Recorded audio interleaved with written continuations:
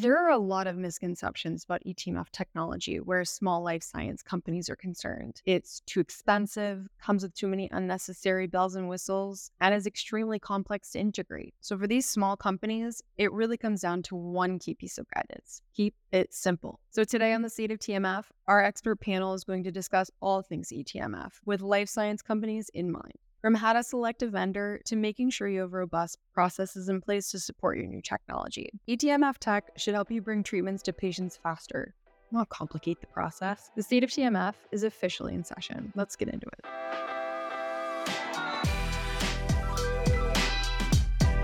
All right. Welcome, everyone, to another episode of the State of TMF Live. We've got a really interesting session today, so I'll let everybody fold in. We're going to be doing a bit of a panel-style discussion on a really interesting topic. If you guys have questions throughout, please throw them into the chat. We'll try and tackle them as we come. Just maybe a brief introduction. So for those that don't know me, my name is Oliver Pierce. I'm a Director of Growth Marketing here at Montrium. Maybe I'll let my co-hosts introduce themselves. Paul, do you want to maybe say a few words? Sure. Hey, everybody. Nice to see you again on this latest episode. I'm Paul Fenson, CEO of Montrium, getting towards being a veteran now, I think, in the TMF space. I'm really excited to talk about TMF technology and where it's come from, and more importantly, how it can better support maybe smaller organizations. So, Hi, Christina. Hi, everyone. Nice to see you. Everyone, our guests on the podcast today. My name is Christina Menziros. I'm the head of clinical solution strategy at Montrium. I have a background in clinical operations. Been at Montrium for about 6 years now, and excited to join again today and discuss about eTMF tech for small organizations. Exactly. Thank you. So just to kind of remind everybody of the subject of today's discussion, there won't be a presentation. It's really an open format for us to just have a discussion around a topic that we think really needs to be addressed in the industry. And the title of today's discussion is eTMF technology working for smaller organizations? So we're going to tackle a lot of different subjects. We're going to start by going back into the past a little bit and talking about where we've come from, and then also maybe hopefully finish with where we hope to be in the future. So maybe we can sort of just kick off the discussion in an area that I think will remind those that have been in the space for a long time, especially yourself, Paul, about sort of where we've come from a TMF technology perspective. So would love just to pose the question, when we think about eTMF technology as it is today, it might be quite different from where we originally started. Even some of the software vendors that were once maybe entering the eTMF space all those many years ago are no longer here anymore, and our technology has changed. Paul, what have you seen over your tenure in the TMF space? So when I first started my career, I was in data management, and it was kind of the beginning of EDC. So this is like 1999, 2000. Yeah, we were still using modem to transfer data from sites and stuff like that. EDC then really sort of took off and became very mainstream by about 2010. And obviously leveraged better connectivity through the internet. I think that TMF has sort of, or is following a similar trajectory. So when we look at eTMF 10 years ago, number one, there wasn't that much of it. Number two, we didn't always call it eTMF. Quite often we used to call it, like the regulatory repository or the regulatory management system. And it was all about documents, and it was all about archiving and having a place where we could safely store electronic documents, which was starting to become more and more prevalent in our environment. But we were still also very much in a paper world. Now, the companies that were sort of pioneers in having eTMF systems were the larger companies, and they were using systems like Documentum, right? Everyone had Documentum. It was kind of the main system. It was a bit like Oracle Clinical in the data management world at the beginning. Everyone used Oracle Clinical. It was the same kind of thing. This big piece of software. It was all on premise. It was extremely expensive, not only to purchase licenses, but also to install, because you had to install it on premise. So you had to buy all these servers and qualify them, and then install them, and then qualify that. And they configure it and then qualify that. And it was just a very, very long, drawn out process. And I was involved in some of those projects more as a consultant. And it would take years. It would take years to put it in place. Crazy. And at the end of the day, what we had was really just a document repository that was compliant, that allowed us to search for documents, to put in place a certain structure. But it wasn't that much more than a file share. And there was a bit of workflow, but the workflow tended to be kind of clunky and quite difficult to implement. There are other systems out there as well, like LiveLink, that was also kind of similar to Documentum, being used maybe by smaller organizations. And then there was also FirstDocs, which I'm not sure what happened to FirstDocs, but it was also kind of one of the front runners to start to put in place eTMF technology. But for smaller companies at the time, it was kind of impossible to put that kind of thing in place because it was just too much work and too expensive to be able to put such a system in place. And so they tended just to stick with paper. Yeah. No, I think that's what, especially the last 10 years that I've been in this space, even when I first kind of entered the TMF space, the technology, like you mentioned, the Documentums of this world and some of the sort of larger document management systems, we were dealing with, of course, a lot of on-premise deployments. So for some of the technical folks on the line, on-premise meaning that we're installing that software, at your company on a server, on a machine. And inherently that brought along with it a huge amount of IT burden, a huge amount of complexity, right? You needed larger teams to be able to implement that. Validation became a much, much, larger part of that project. And it wasn't too odd to see implementations of those early eTMF systems taking a year and a half, 2 years, or even longer, depending on what you were trying to achieve. And I think that really prevented smaller organizations from gaining access to that technology, right? And I think ultimately that's when we started to see SaaS solutions start to come into play. One of the questions I always have for myself is, the promise of SaaS was that it would lower the barrier to entry for smaller organizations because there was a shared responsibility with your vendor. You didn't have to install anything at your organization. It was all web-based. We could streamline this and streamline that. Question I have is has that barrier been lowered enough? I'm curious to hear what my co-hosts have to say about, the promise of SaaS and whether we've lived up to that promise. I'm going to let Christina and she's got the answer for that. Well, I think that an interesting thing that has happened in the eTMF world is that even just when I joined Montrim, I came to Montrim from an organization that was using paper TMF, and that was just, a little over 6 years ago, right?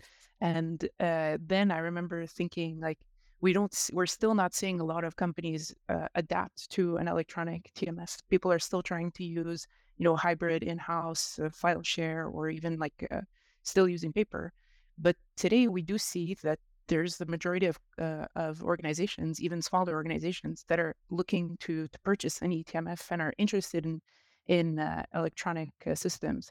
So in that sense, that it's gained a bit of popularity, but I do see that the barrier to entry is still not low enough for smaller organizations. In that, sometimes they don't understand exactly what they need in eTMF functionality. It could be something that's very simple, right? Where they're looking for simple workflows, or potentially not even looking for workflows at all, right? They're just a place where they can file their documents simply, that it's organized, it's in a validated system, it's easily retrievable. And so in that sense, I think that there's still a bit of a barrier for companies who are not totally understanding exactly what they're looking for.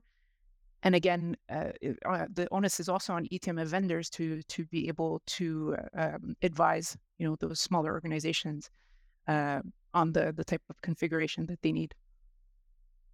Yeah, absolutely. I think obviously that promise of SaaS gives us that ability to, we're moving from big annual cost to implement on-premise software to sort of monthly subscriptions, the kind of Netflix style approach to software.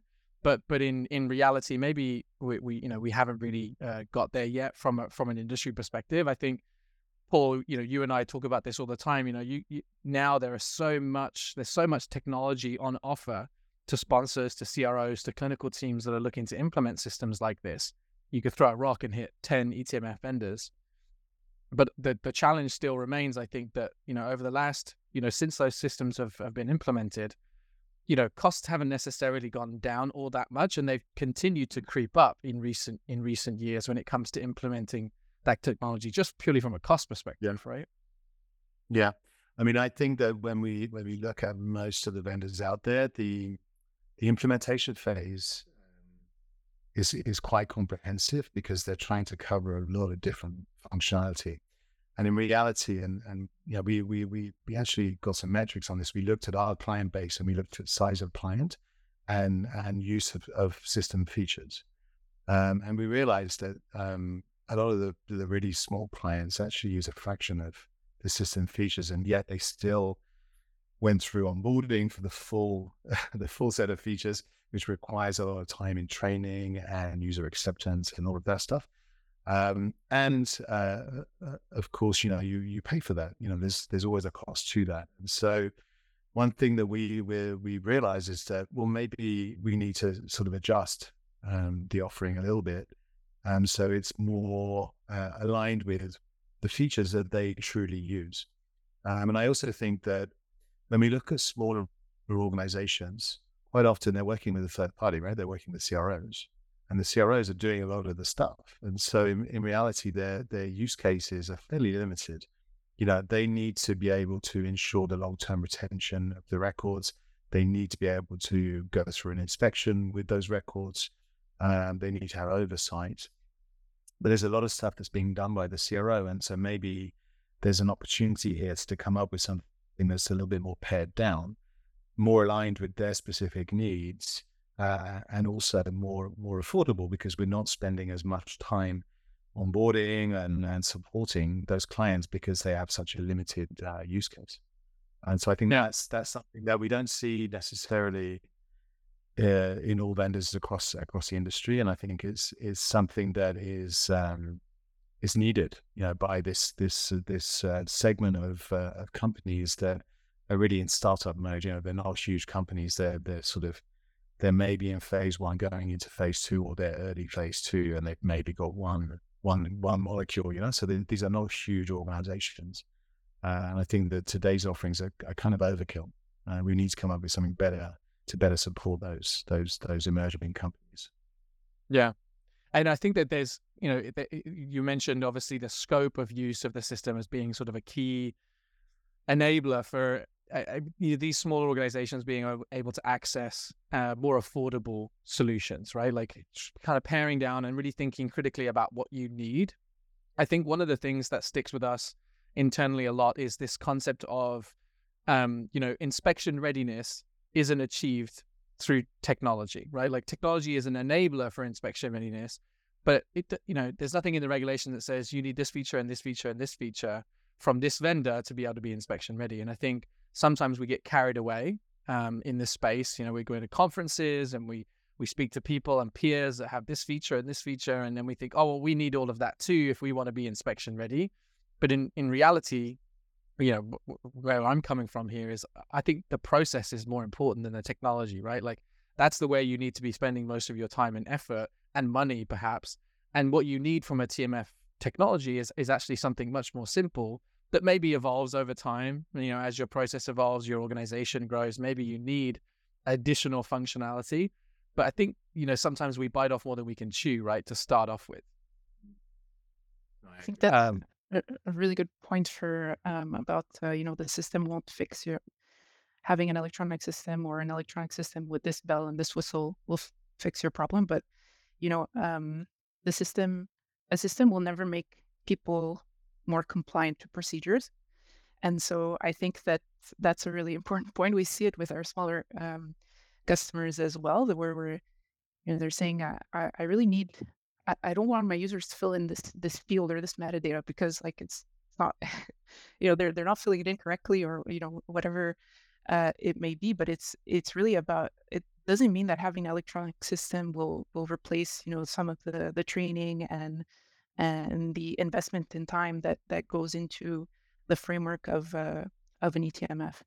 And so I think that's a really important point where we've told our customers, if you're trying to fit sort of a square peg in a round hole, like maybe it's time to look at your processes and see where those can be optimized as well. Because once you have an eTMF that's working for you, you might think that you want to try and fit your process.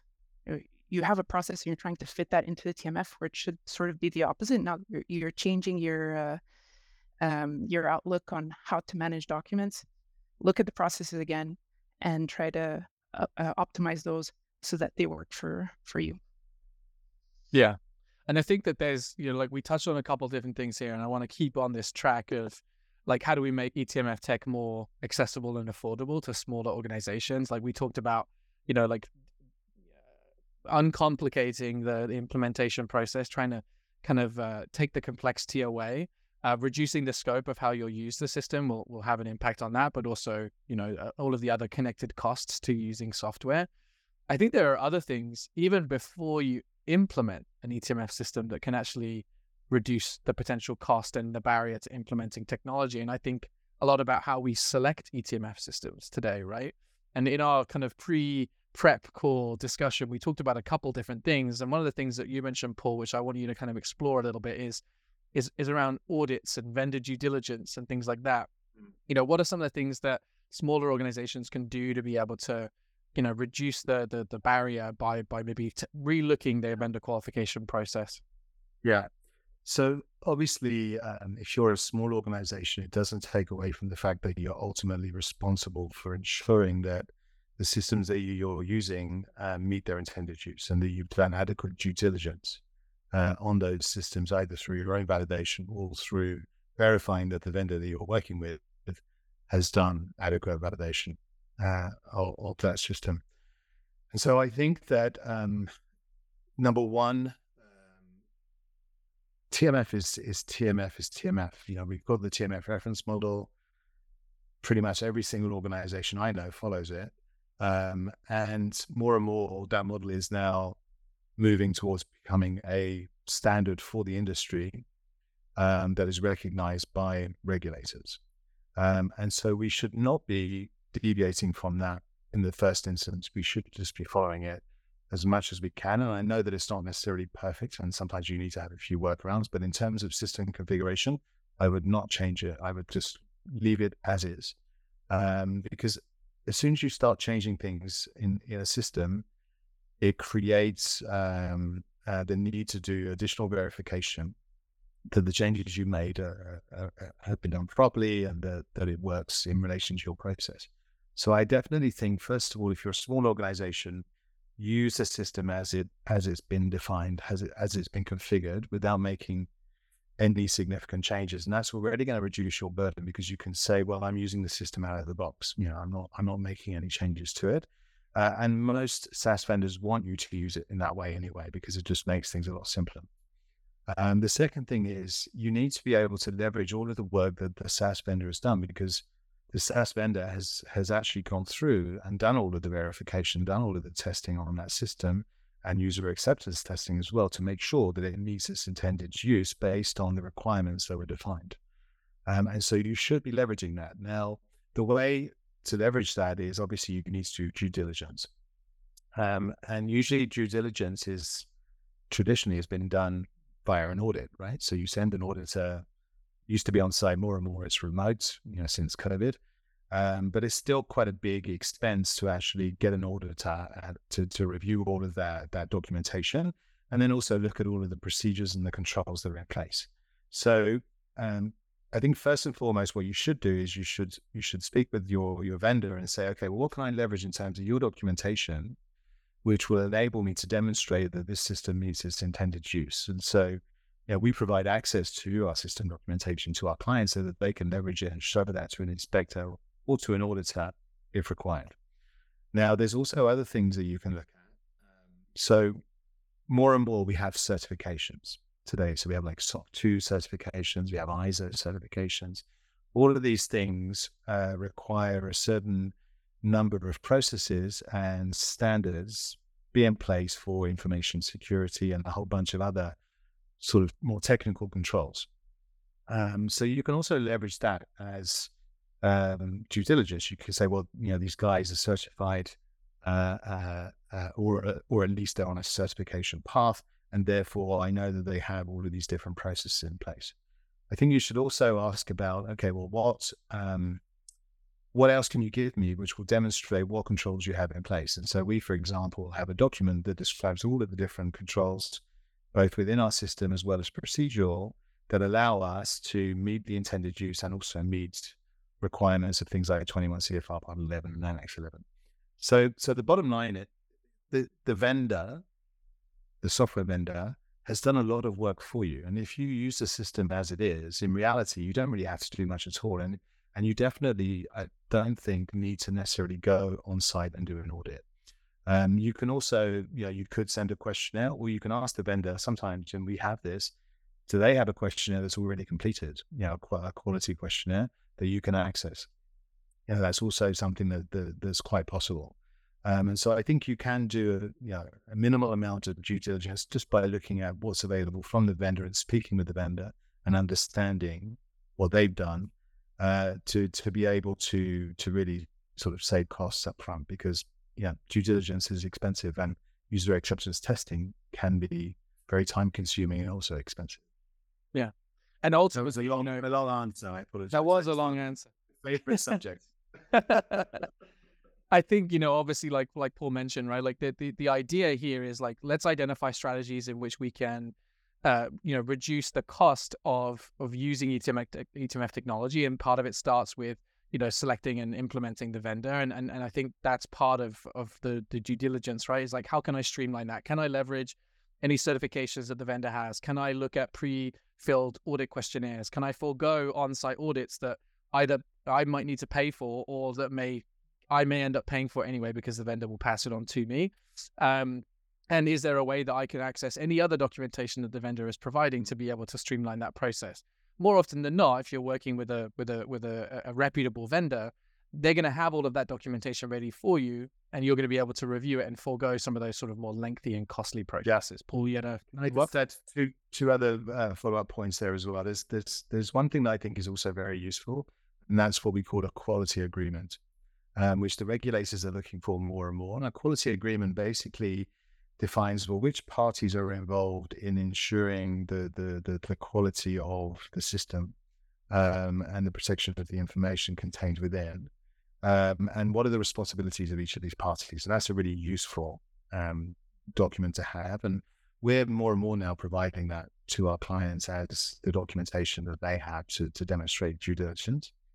And then the other thing that I wanted to mention is, there's due diligence at the initial acquisition of the solution, but also changes happen over time. So, we update software on a regular basis. And so make sure you have a process in place as well, so you can continue to leverage the documentation over time. And it's important that the software vendor provides you access to the change control documentation and the other system documentation or changes to process over time. So you want to have a really good discussion about them with them about that when you're actually selecting the vendor. Exactly. So let's talk about.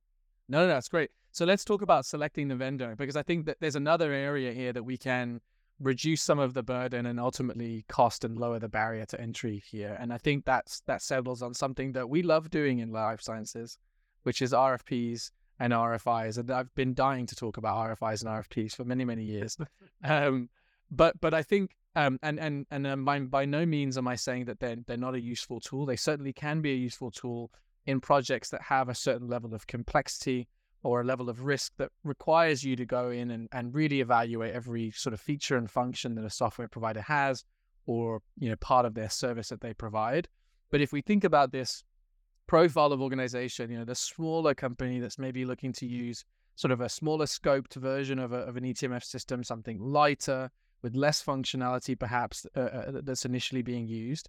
Do we need to go through that sort of long and complex process that sometimes maybe we also need an external consultant to support us with?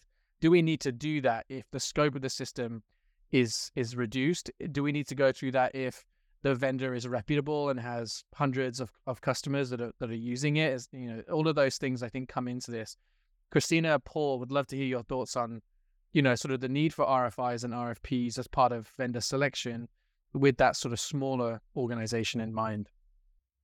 Yeah, I think that I totally agree with you, Oliver. I mean, if you're thinking about cost cutting or saving costs, it would be the first place I think to to cut in terms of the search for your eTMF vendor. I think a lot can be done today through demonstrations and references as well. If your eTMF vendor is able to provide you with those, and you can speak with other people who are using it similarly to you. It seems that there's a lot of different options that would be able to simplify that process for a smaller organization, and then you could put whatever you've saved there into something else that would bring you a lot more value. Yeah. Right. No, I definitely agree. Getting sort of firsthand references and experiences from others super useful, because I think you get a lot from that. Because I used to be a consultant. I used to do system selection, and we used to have that that really cool spreadsheet with all of the requirements and all the scoring and all of that stuff. And quite often what would happen is we would get to the end of that process, which, is trying to be very objective, right? And we come up with the scores, and then you've got an obvious winner, but then the team still then says, oh, actually, we just didn't really feel that we want to work with them guys anyway, so we're going to choose this one. So it's quite often it can be a bit of a futile exercise. So I think if you are going to do it, then keep it simple. Like, you don't want to be sending 200 questions in this very complicated spreadsheet, because you're not going to be able to process that information. You don't have time to do that. You're trying to run a startup drug company. You don't want to be spending hours and hours and hours. So I think speak to your industry colleagues. What are you guys using? Yeah, how is it going for you? Get firsthand experience. Maybe come up with this. You could come up with a simplified list of key features that are really important to you. And even use cases, I think, are better. So describe a use case. So how do I want to use the system for what I need to do based on my reality? And start with that. And I think the goal is you don't want to be spending $20,000-$30,000 on consultancy fees to go through this really long, drawn out process, which doesn't really give you much at the end, because a lot of it's not just about features, it's also about the relationship and your connection with the vendor. And do you feel that you can work with them, and are they going to be a partner for you? That's really important. And that's kind of, it's not always completely objective. It's also a bit subjective, So yeah, pinch of salt, I would say. Yeah, not something that your RFP score gives you either, right? Yeah, exactly. Difficult to do it in an RFP score. Exactly. And you're like Paul, you said, like, you're always going to get those individual teams that say, well, even though this vendor scored better, I kind of like the idea of working, like this other vendor has a better culture that aligns with the working culture of our team, or whatever it might be. And then it throws the whole exercise kind of into to fluctuation, right? And it makes it a little bit more difficult. So I think that's really useful advice, is like, if you want to do so and you feel like, you want to list a sort of smaller set of questions, you can, like, if you're going to sign up for Netflix, it's unlikely you're going to send an RFP to Netflix. Like, everybody uses it, so you're pretty confident in what it's going to give you. You're pretty sure it meets your requirements. But if you're getting a new insurance provider, well, you're probably going to ask a few more questions, because it has a different impact on you, and it has a different level of risk. And I think that's the way we have to approach eTMF systems. If the scope is small, there's confidence in the vendor, you've got references, all that kind of stuff, you can keep the level of kind of requirements verification, to a minimum, and kind of leave that to the rest of the team. All right, so let's move on. We've talked a lot about how can we make it more accessible. I'd love to talk a little bit about, we talked about this eTMF Lite a lot. We've talked about the kind of the idea of having a sort of smaller scope to functionality, but what does that functionality look like? And Here, I'm also looking for some engagement from the audience. So if you agree, disagree, if you have ideas on what this eTMF light system should look like, throw it into the chat. Love to see what's going on, but I'd love to throw it maybe to Christina first. What do you think that kind of light, smaller scoped eTMF system needs to look like in terms of capabilities and features? I think basically everything the minimum that you need to meet regulatory requirements. So we're looking for, a validated system, a user-friendly interface that's really simple to use, document upload, obviously audit trails, search and retrieval, very important for most small organizations. Maybe collaboration tools and signatures, but again, we see that some small organizations are not heavily using that. And so I think that really it boils down to a very simple list of features. Another thing that is important for small organizations is they might not always be small. So scalability is something that's important as well. You might not want to use these features today, but you know that they're there. You know that you can turn them on when you need them. And so as your organization continues to grow, you want your systems to be able to support that growth. And you can potentially activate some of those features you were not previously using. So a bit of both on that end. No, I would add, if you look at the reality of most of these kind of emerging or growing, biotech or small pharma, or even small CROs, but primarily biotech, small pharma, a really important need of theirs is easy migration of content, because quite often they'll get to the end of the study and the CRO is like, here we go, this is your TMF, you need to take care of it now for the next 20 years. And they're like, okay, how do we do that? How do we get this into the system? How do I know that what I'm getting is complete? And it's going to be acceptable, if I'm inspected. So having sort of better tools around migration and sort of evaluation of the TMF that's coming in is, I think, kind of useful for those smaller organizations.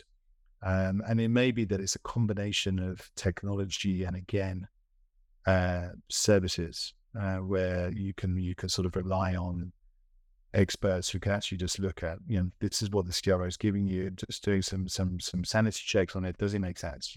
What you're getting, because some organizations may not have enough knowledge around TMF to properly evaluate. Is it going to be sufficient or not? Because you don't want to be in a situation where you brought a TMF in, you've been protecting it for the last 3 or 4 years. You're getting to your pivotal phases. Your program's going really well. You're about to do your NDA, and then they're looking at, they're inspecting, and they want to go back to one of these previous studies, and all of a sudden you're missing information. And the CRO is not around, all the people that were working on your study at the time are no longer around. It's like, oh my God, what do we do here? So it's kind of critical for those organizations when they're putting their TMF in. So let's find better ways of making migration more efficient, more effective, simpler, more cost effective as well, because it can be quite expensive. I know that's an area that we're focusing a lot on, migration, and then even me professionally in the industry, I'm focusing a lot on interoperability and trying to improve and standardize interoperability, because it can be standardized. We do it all the time in clinical data management. Why not in TMF? So that's a really important thing. And then also making sure that they have either the knowledge or access to properly evaluate what they're receiving, so that they can flag to the CRO, this doesn't seem right, I think we're missing this, early on, while the people are still there. That's super important. So those are my two additional things I wanted to add to what Christina was saying. Yeah, absolutely. The chat is on fire right now with lots of questions and suggestions for what this sort of simpler eTMF system will look like. What I'd love to do now is maybe kind of one of the things I think that's tied to capabilities is that there's probably a whole bunch of people on the line here that have in the past, or maybe are today, using and have implemented a CTMS system that has some document management functionality, and are asking themselves, or have asked themselves the question in the past, is this sufficient? Is this what this eTMF looks like? Paul, what are your thoughts there? I've had that question so many times over my career. So, in my opinion, in the vast majority of cases, CTMS is CTMS. It's used to manage a study and track what's going on in a study.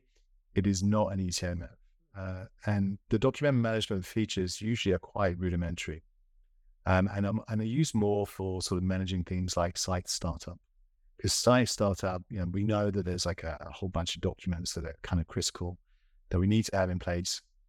Those documents live in the TMF, but the TMF is so much more than that. It's a very sort of large group of different documents from all different areas of the business that all need to be organized in a very specific way and managed over time. And CTMS doesn't usually have the functionality or the mission to do that. And so I don't think it's a good idea necessarily to leverage CTMS as your eTMF.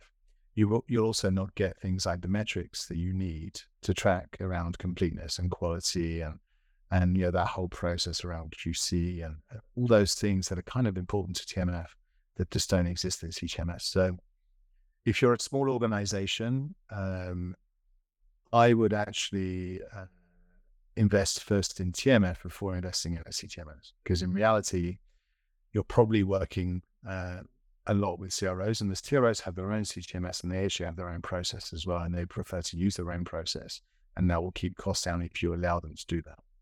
So I don't think you necessarily need a CTMS as a small organization. Now, obviously over time, as you grow, it might make more sense as you start to bring more and more clinical operations in-house. But initially, I would focus more on getting a really good TMF system in place, which will allow you to properly manage your trial master files ready for inspection. And also sort of starting right from the get-go, from phase 1, you've already got all of your information really well organized in a TMF. It's also useful, of course, to have all of that information really well organized for due diligence by investors. And let's face it, as an early phase company, you're quite reliant on raising new rounds of funding. And they want to look at your science, right? So they're going to look at your data, but they're also going to look at documentation that's being held potentially in the TMF or in your regulatory system. And so really important to have that super well organized so that you come across as a well organized organization that they can feel confident in. CTMS won't necessarily give you that. So, and I guess also from an inspection perspective too, Paul, like would you want is there a risk there that if you've got your full TMF and your CTMS together in one place, if they're coming in and reviewing the TMF, does that run the risk of them maybe seeing things that you don't want them to see that's in the CTMS? Or well, I mean, it's possible. I mean, I think it depends on the organization, but usually, I mean, within the eTMF, we typically have an inspector profile running, which is clearly defined. You can control exactly what's being accessed, and you can track what's being accessed. In CTMS does contain information that potentially is eTMF relevant and therefore inspectable, but not all of it. And so, yeah, I think you need to be careful about that. If and especially in Europe, they can ask for access, direct access to everything.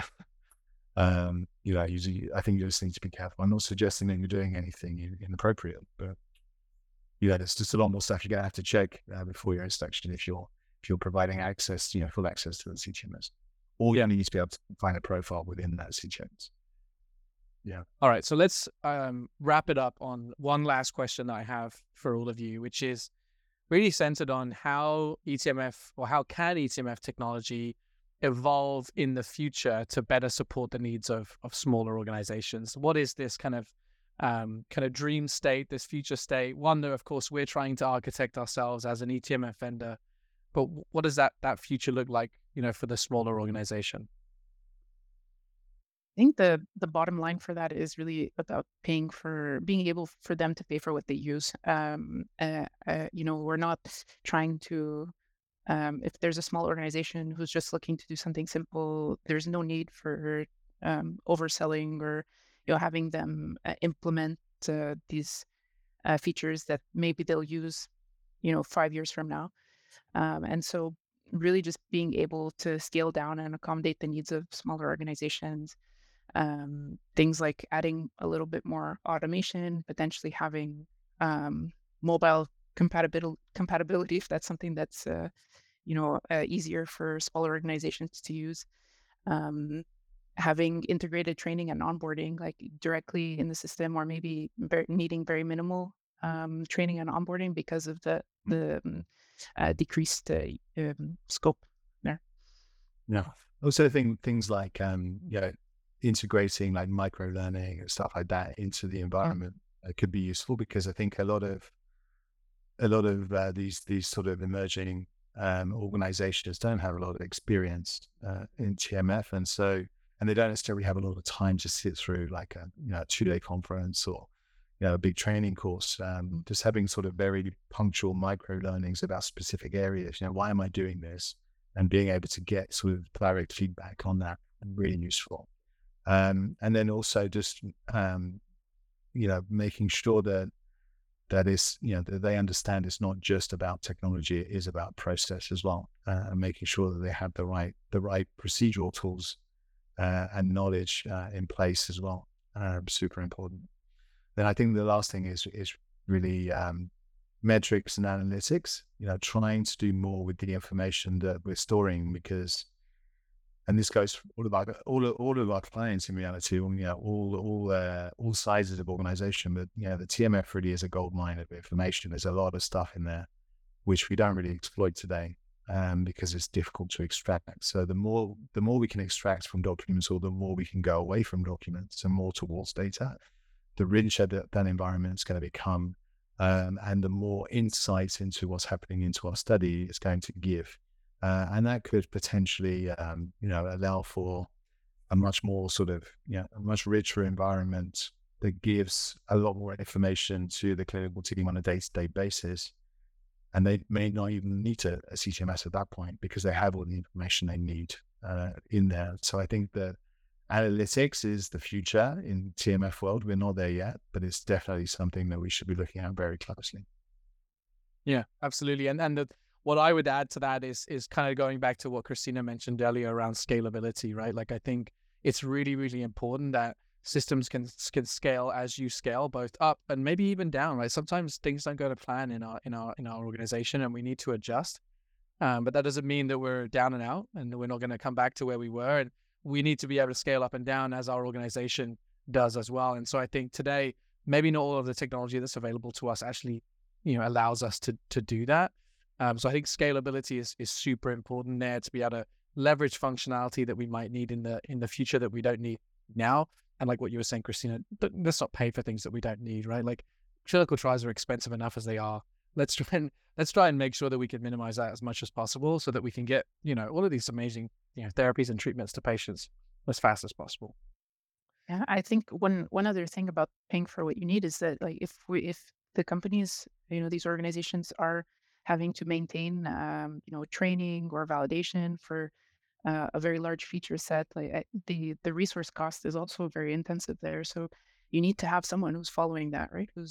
Who is looking at the changes that your vendor's making to the full feature set, who's training your internal users.